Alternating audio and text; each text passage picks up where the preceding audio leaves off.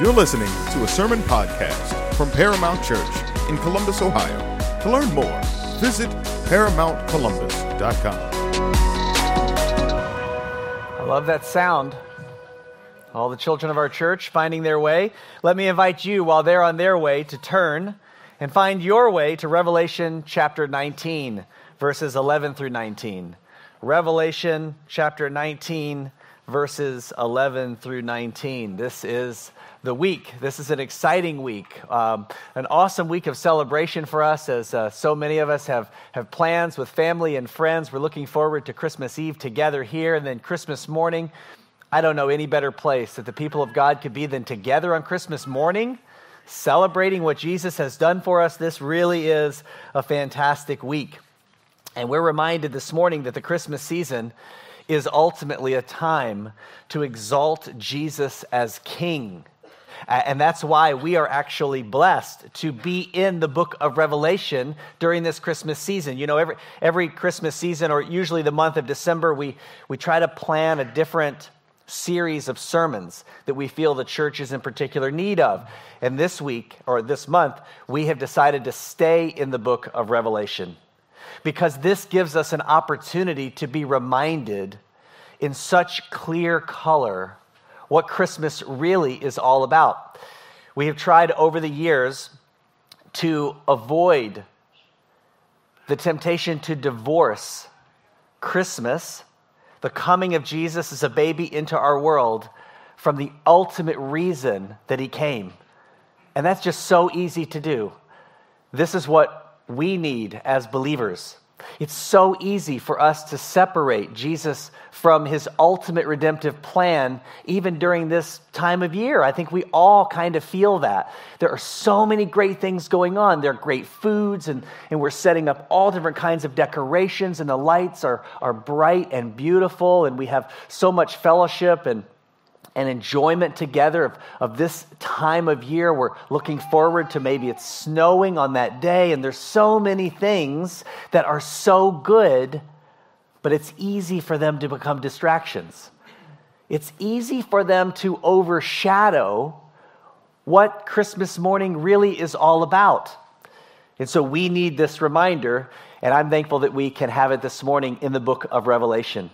Because as we are preparing to celebrate the first coming of our King, this morning actually, we have a text about the second coming of our King. And that's why we want to be reminded this morning and this week and on into the next year, the ultimate reason that Jesus came. And to avoid that temptation for it to be divorced and we get fixated on the baby in the manger, but miss out on the real reason for the season. Not only is this really important for us as God's people, as a church, it's also really important for the world. This is what our world needs. Because if you think that it's easy for us to overlook this, imagine how easy and common it is for the world to overlook this. But we want to be clear with the watching world. We want them to know, what is the real meaning of Christmas? Who is Jesus? What did he come to do? If you were to go out into the world and ask, who is Jesus? What does Christmas mean? The world would get close to some of those basic details, but there certainly would be a misunderstanding about why he came. It's easy for the world to look and even look at our traditions and the story of Christmas and conclude that the Christmas is really about a baby. But rather than being about a baby who grew to be a king, and then to conquer sin and death in the world, and to be the ultimate reigning champion of the world, it's very easy for the world to just fall back into that routine of thinking, well, Jesus came as a baby so that he could grow up to be a good guy, and he could go around and sort of tell people that they're forgiven, but that's really it. He's sort of reduced to this good guy that kind of walks around in the world. He does good things. He's meek and mild. He's not too difficult to work with. But really, who is Jesus? And that's what we want to see this morning. We want this reminder of why Jesus came on that Christmas morning so many years ago. And so what we are going to see this morning is the second coming of Christ. And we pray that God would use this text to remind us and to even infuse our Christmas celebration with this forward-looking victory of Christ and help us to celebrate, maybe, for some of us, in a way that we never have before. That when we wake up on Christmas morning and when we have our traditions and when we read the birth narrative in the Gospels, that it wouldn't end there in our hearts and minds, but that our hearts and minds would quickly go to the ultimate purpose that Jesus came. So three truths this morning about Jesus that we can remember and we can meditate on as we make our way toward this wonderful morning of Christmas. And here's the first that we see in verses 11 through 13. That Jesus is, and he came to be, even as a baby, the exalted Word of God. Notice in verse 11 that John says he saw heaven opened, and behold, then he tells us this description of the one who is coming. This one that we know is Jesus, the one who came as a baby many years ago, but has come for this purpose. And then what John gives us in his vision is an exaltation of Jesus that is off the charts.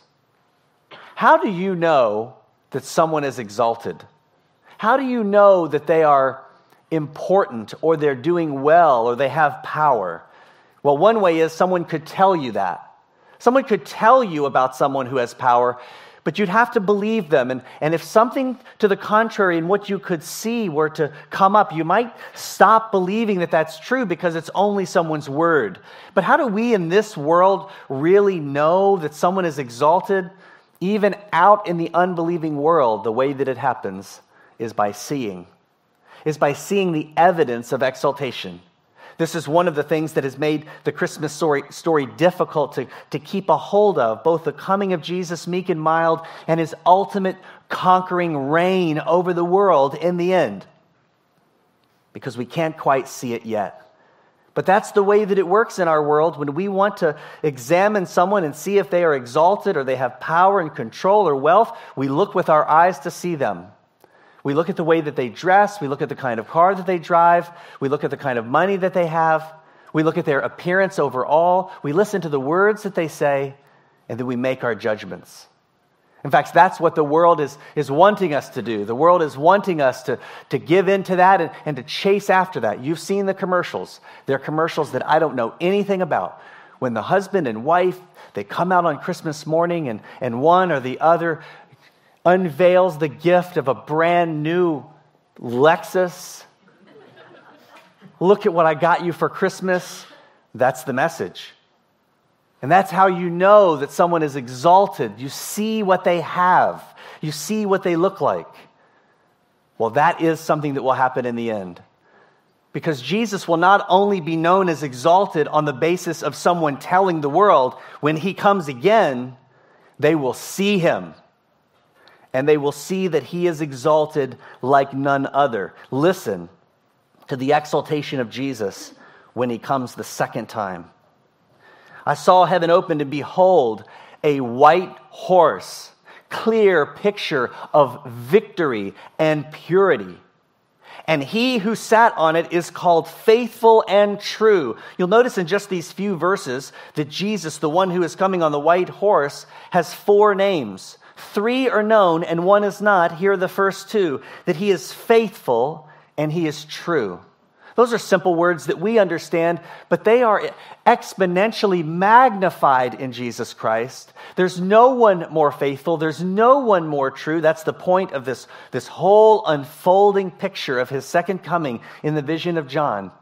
He is reliable, faithful, dependable, and he is real.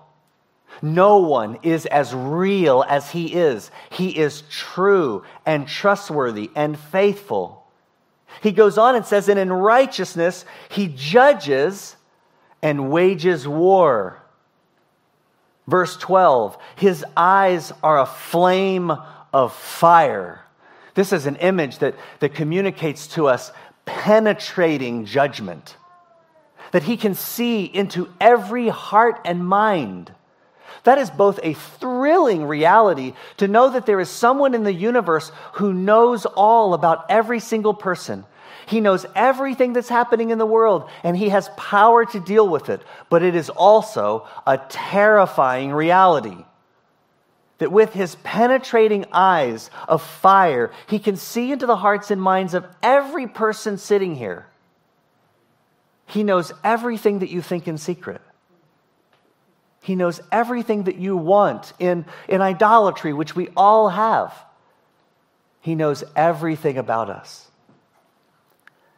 And on his head, John says, are many crowns. Many crowns. He's being displayed as the ultimate king, exaltation upon exaltation, and he has a name written on him which no one knows except himself. Even in this, there's a kind of mystery about him. He is so exalted and so wonderful that we can't even know all of his names. But he has revealed himself to us. Not only that, but look at verse 13. He is clothed with a robe dipped in blood. Now, this is one of the reasons why we sometimes hesitate to preach texts like this right around Christmas. Because it starts to have this tension. It doesn't quite feel very Christmassy. To read about someone, this baby who grows up and comes back as a conquering king with a robe dipped in blood. But nevertheless, that is what Christmas is about. That is why he came. There are a few different ways that we can understand this robe dipped in blood, and they're all important. First and foremost, we certainly can see that as a conquering king, he has on his robe the blood of his enemies. But we can also see reflected in this his incredible vengeance and justice and righteousness for his people, his saints, who we've already read in the book of Revelation have been martyred by the unbelieving world. That on his robe is their blood. He is coming for them. He is coming to defend them. But also, how does he defend them? How does he defend us? How does he come and win us? There's someone else's blood on his robe. And it's the blood of the Lamb. It's his own blood. He comes with a robe dipped in blood, and his name is called the Word of God. This is the way the Bible so often speaks of him, as the Word of God, exalting him as the ultimate declarer of good news. He is the one who makes everything in the world work. He is sovereign. He is wise. He is good. And he is eternally happy because he's in absolute control at every moment. Isn't that a beautiful truth to keep in mind on Christmas morning?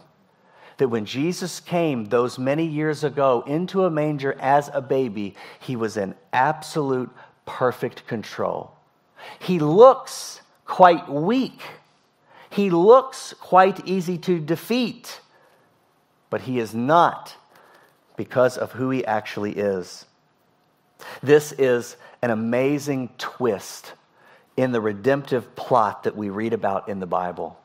Because in one sense, what we see in Jesus' earthly ministry and life is one part of the picture. It's one reality. Maybe we call that the seen reality. And that is that he came as a baby, but he sure doesn't look like a king, not yet.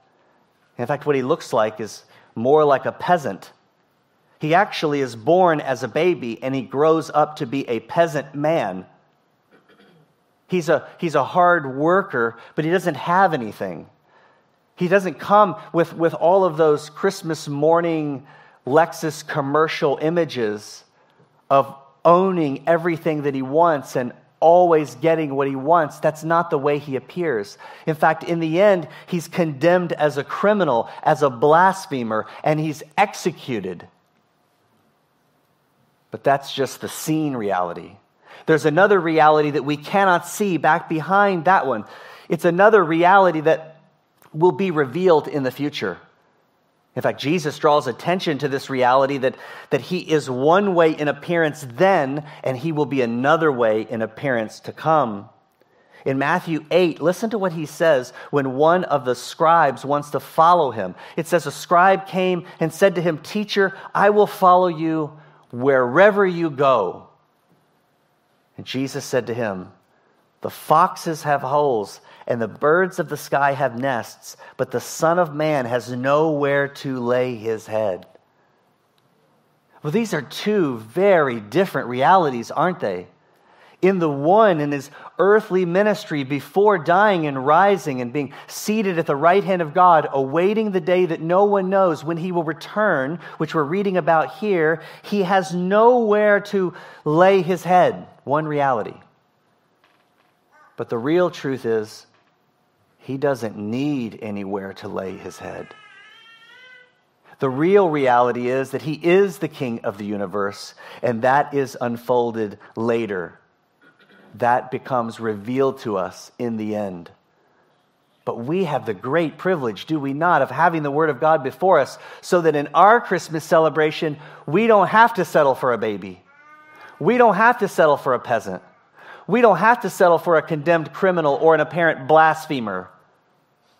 We settle for no one less than the King of the universe. And in the end, he reveals himself to be that. This is an amazing reality in the Christian life. It's one that we'll always be wrestling with. And it is the kind of paradox between these two realities. We have to get our hearts and minds around this so that we can see clearly through the fog of our remaining unbelief or what the world may suggest to us about who Jesus is and what Christianity is all about, but to see through that and to really see what the real meaning is so that it might fill our hearts with joy and gladness.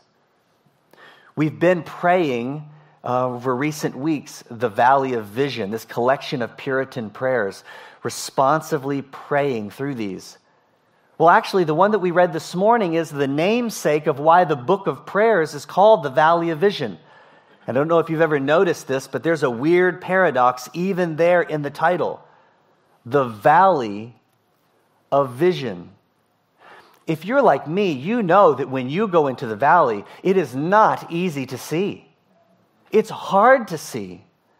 You're going into the depths of sorrow and despair and difficulty and anxiety. It's a place that we often find ourselves.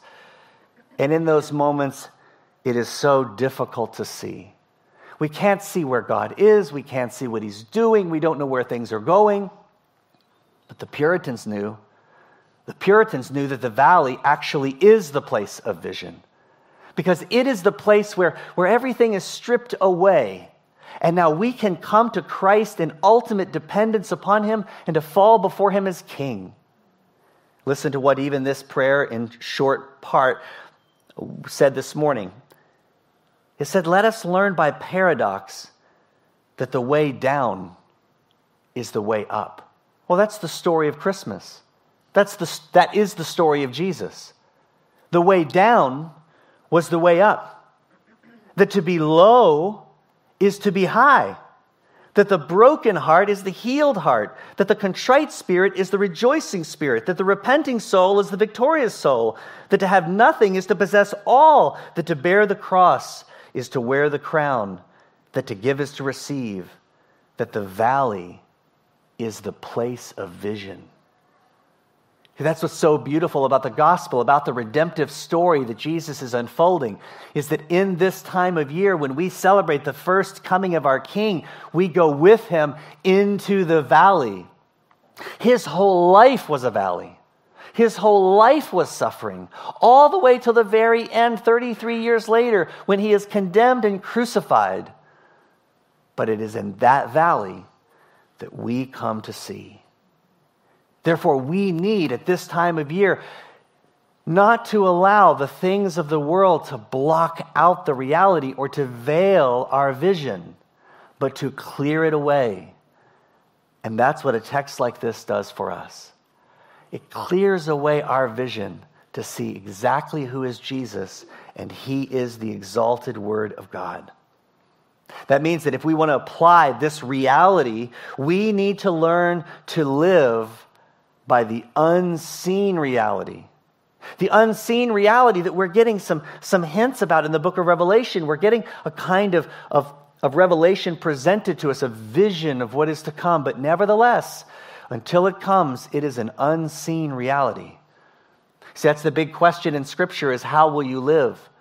Will you live by the seen reality, or will you live by the ultimate unseen reality? This is where we need to be. Because the more that we do this, the more that we will become like children on Christmas Eve. What will children do on Christmas Eve? They will go to bed, hopefully, and fall asleep with this eager anticipation. But they don't know what they're waiting for. They only know that the one who is preparing something for them now in the night loves them and is doing wonderful and marvelous things in the unseen. They may be able to hear a little bit of it, the bike being put together or the wrapping being cut and taped and placed under the tree, but they don't know what's coming. But in that moment, it is a precious picture of living by the unseen. It's a wonderful picture of what the Christian life needs to be like more for you and me. An anticipation of what God is doing in the unseen. And an anticipation that is so great and so glad and so big and so bright that it fills our hearts with vision. A vision like we have never had. So that as we wait for Him, as we watch for Him, as we work for Him, as we worship Him, that we are looking forward to the day that He will come and He will finish the work He began when He came at first. Jesus is the exalted Word of God. But here's something else that's beautiful. It's particularly beautiful for us, His people. And it is that Jesus is not alone. Notice next that Jesus is actually the captain of heaven's army. Verse 14. Jesus leads in His second coming a vast salvation army of heavenly soldiers. John says, the armies which are in heaven, clothed in fine linen, white and clean, were following Him on white horses. They're following Him. They're not out in front of Him. They're not beside Him. They're following Him. There's no question that He is the one who is coming on that day to conquer and rule and lead and put all things right. But right behind Him in His wake are armies. Now that's an interesting truth. That's an interesting detail. That it doesn't say the army which is in heaven, but the armies. It's as if there are two, and I wonder who those two armies could be. Well, I think the one that probably comes to our minds most quickly is the army of angels who are ever ministering to Him. They're ever crying out in His presence, holy, holy, holy is the Lord God Almighty, who was and is to come. That they are there with Him. They are joining Him in his conquering war in the world of the very end. But that's only one army. I think that there's a second army. It also is a heavenly army. And it's an army made up of the saints whom He has purchased with His blood.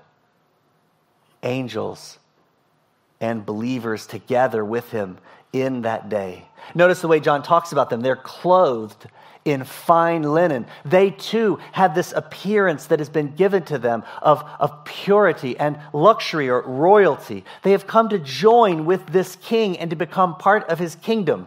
Their clothing is white and clean. They're not soiled by sin. They have been made pure by Him. And they're following Him also on white horses, riding triumphantly like their captain, after their captain, rejoicing for this coming moment that has been planned from before the foundation of the world. They belong to Him. They, I believe we, are therefore soldiers in His salvation army. And when you hear that language of Salvation Army, you probably think about the organization, and rightly so. William and Catherine Booth started the Salvation Army as a ministry that could meet needs in the world, but could also represent the gospel. This was in the mid to late 1800s. But there's an interesting story about why it came to be known as the Salvation Army. William was, at the time, dictating a letter to George Scott Railton, And William referred to their work together. Railton was one of the people in this group, this ministry group. And as he was writing it down, William referred to their work as that of a volunteer army. But as soon as George Scott Railton heard this, it bothered him. And it also bothered Bramwell, William Booth's son, who overheard. And he said, "I'm no volunteer. I'm a regular." Now, at that time, that's language that we don't really use anymore, but it's the difference between the idea of being merely a volunteer and being actually in an army. Someone who is trained, someone who's committed, someone who will give his or her life. And in that moment, William Booth had Railton cross out volunteer and substitute salvation. Because this is the way they saw themselves. This is a question about how you and I see ourselves. When you come to the Word of God and you see yourself in it, it changes how you see your life. And that's what we need, isn't it? That's what should happen when you come to verse 14, is you're looking forward to the coming King. You have to see yourself where you are if you belong to Him. You are with Him. You are clothed in fine linen, white and clean. You are riding on a white horse with Him. He has you among Him. You are no volunteer. You are a regular. This is what Christ communicates to us at every step in His Word. He tells us that we belong to Him. We really belong to Him. We are not an afterthought. In fact, before the foundation of the world, He made a sovereign, glad choice to choose us, to be with Him now and to be with Him then. Now, it may be true that in this time, in these ways, the world may look at us and say, "What are they? Nothing. Weak, foolish." The whole world looks at the church that way, but it doesn't bother us because we're living by the unseen. Yes, it looks very weak and foolish. It looks so ignorant and out of touch. We look very archaic, but that's only in the seen reality. In the unseen reality, we know the truth. And when Christ comes, we will be revealed with Him in glory. That's what the Bible says. That when the world sees Christ in His glory with His army, they will no longer patronize Him or His people as some kangaroo king and kangaroo people and His army as second class. But when He comes again, there will be another shift of the plot. That though He came first alone, He will come again with legions of followers the second time. This is the crisis moment of the world. Because every person in this room and in this world must, because of this verse, choose a side. Every person must decide, who will you follow? How do you see yourself? To whom do you belong? And to what degree do you belong? This raises questions for Christians everywhere about what kind of Christian am I really? Am I a volunteer? Am I sort of committed, sort of not? He seems like a good guy. I feel like I should be forgiven, but in the end, he's the afterthought. That's what it means to be a volunteer. Or, are you a regular? Are you someone who sees himself or sees herself when you look in the mirror as someone who belongs to Christ? That He is your all. He is your King. He is your Savior. You belong to Him. You are waiting on a white horse that He will give to you. You are waiting on clean linen clothes that are white and dazzling that He will give to you, and that you will be with Him on this day, and you cannot wait. There is a big difference between those two things, and it does matter which that you are. That is why Jesus, in his earthly ministry and teaching, was so serious about following him. He was so clear, even though so many people could not see it at the time, they couldn't get it. Listen again to what he says in Matthew 16. You heard this earlier this morning. It's good for our hearts to hear it again. Jesus said to his disciples, "If anyone wants to come after me, he must deny himself. He must take up his cross and follow me. For whoever wants to save his life will lose it." That's what the world wants to do. Save life. That is in some way what the volunteers want to do. But what does he say? Whoever loses his life for my sake will find it. This is an incredible promise. This is the promise of verse 14, that whoever loses his life, loses her life for Christ, will find it, and that life will not be shabby. That life will be glorious. That life will not be sad. That life will be full of gladness, even in the midst of sorrow. And that will be the glorious life we receive in his second coming. That's the ultimate, best life that we will live. And we will live it then. He goes on and says, "For what good will it do a person if he gains the whole world, but forfeits his soul?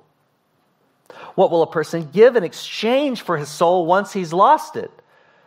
For the Son of Man is going to come in the glory of his Father and his angels, and will then repay every person according to his deeds."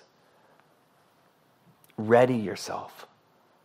Use every moment that you have. Use every celebration, every big, bright Christian holiday like Christmas, Christmas Eve, Easter, and every day in between to ready yourself so that you are ready to be a regular in his army. This means raising our commitment to him by delighting in him more and more and more. You see, that is exactly what the book of Revelation is intended to do. Raise our rejoicing. As Christ is exalted, our joy rises. As he is lifted up, our happiness increases. As he is lifted up, our confidence in him grows. The things of this world become simultaneously dim and bright at the same time because he changes everything. So let's ready ourselves. We have such an opportunity at Christmas, in our families, in our homes, whoever we're with, to make it a moment when we remember what it's really all about. It is really all about Jesus, who was born to win a war. This is the last truth that we'll see this morning, is that Jesus, in addition to being the exalted Word of God and the captain of heaven's army, that he will be seen and known as the conquering King and Lord of all creation. Now, this is where it gets a little dark at Christmas time. This is one of those reasons why it can be hard to stick to these texts when everything is cheerful and bright, because this is hard. This is the hard reality, is that while Jesus' victorious return will bless his people, verse 14, it also will curse his enemies. It is a war, and he is coming to win it. And you cannot have a war without enemies, and Jesus has them. But he's calling out to them now, people all around the world who are currently his enemies, just like I was prior to 1995, when I came to faith in Jesus. He's calling people around the world to belong to him. One day he will be the conquering king. Listen to what it says about his victorious return. From his mouth comes a sharp sword. Wow. The sharp sword is so that he may strike down the unbelieving nations of the earth. Make no mistake that Jesus is not in the end meek and mild. He is the conquering King and Lord of all creation. John goes on and says that he will rule them with a rod of iron. This again is that exaltation language. Is exalting his absolute control and his kingship over his kingdom and his world. And he treads the winepress of the fierce wrath of God the Almighty. And on his robe and on his thigh he has the name written, King of Kings and Lord of Lords. That will be an astounding day. He returns because these are the things that he will do. He will show himself to be what these verses say when you read King of Kings and Lord of Lords. This is superiority language. It is a way of declaring without question that he is superior, that no one else can take his designation. Even though there may be others who pretend to be great like him, they are never greatest like him. There was, in fact, even one Greek king named Alexander. You know what the title is, the Great. Isn't it interesting that in our world, despite even the arrogance of every human heart, that while we may go around and call ourselves great, we very seldom go around and say that we're the greatest. Or if we do, we say it with anxiety because we know someone else could come knock us off the mountain and that person would become the greatest. And so we shy away from that language. Even Alexander the Great, he's not called Alexander the Greatest. But nevertheless, it's a way to show how great you are. And there is no one like him. Even Alexander the Great, he was known both for his military genius and his diplomatic skills in handling the various populations of his region in which he conquered. In 15 years, he never lost a battle. There are 70 cities named after him and one named after his horse. They say he even smelled great. Think about that. At that time, people would go around and say, he smells great. They said even his breath smells great. But he's not Alexander the Greatest because he died. He was only great for so long until the fever came and took him away, but not with Jesus. He died, he rose again, and he will come again. And listen to this. His greatestness will be seen in the salvation of his people and also in the consuming wrath against his enemies. The Bible is doing the world an enormous gracious favor to declare these things ahead of time because they are incredible. Listen to the clarity of verses 17 through 19. John says, "Then I saw an angel standing in the sun, and he cried out with a loud voice and sang to all the birds that fly in mid-heaven, 'Come, assemble for the great feast of God.'" These are vultures. They are coming to feed on the corpses of the dead, so that you may eat the flesh of kings and the flesh of commanders, the flesh of mighty men, the flesh of horses, of those who sit on them, and the flesh of all people, both free and slaves, and great and small. Ugh! Flesh, flesh, flesh, flesh. Why is it saying that? It's reminding us of what we are. You are flesh. So is Jesus, but he's not that kind. He is the greatest. And if you want to live forever in ultimate joy and satisfaction, you must come to him. Because anyone who doesn't, when the age of grace is through, will be in verses 17 through 19. On Christmas morning, we are going to finish this chapter. We're going to finish with verse 19. But nevertheless, remembering how he came and why he came, and to celebrate together his ultimate reign in which we have plunged ourselves by faith in him. We look forward to his ultimate victory. But for now, as we prepare for this coming week and the days ahead, let me encourage all of us again to fix our hearts on trusting him gladly as he gladly works in the unseen. Not many people know this, but God is working happily at every moment in human history. Because he has all of the sovereignty, all of the wisdom, and all of the goodness to do everything that's necessary to bring the very best of all possible worlds into existence. And that is the world where he reigns as king and we, his people, belong to him. So the call of Christmas is for us to fix our hearts on that reality. Don't let the lights and the colors and the presents, as awesome as they are, don't let it fog or cloud your vision. But see that Jesus is not only come, but that he is coming. If you belong to him, you will be with him. And every day until then, we anticipate that, knowing that he is working and working and working and working with a smile on his heart for us, through us, with us. That is the joy that we have. That's what we want Christmas to be about. This year and years to come, let's stand together and pray and thank God for Jesus, who is our King, who is our Savior, who is the satisfier of our hearts. Heaven, we come before you yet again with these truths on our hearts and minds.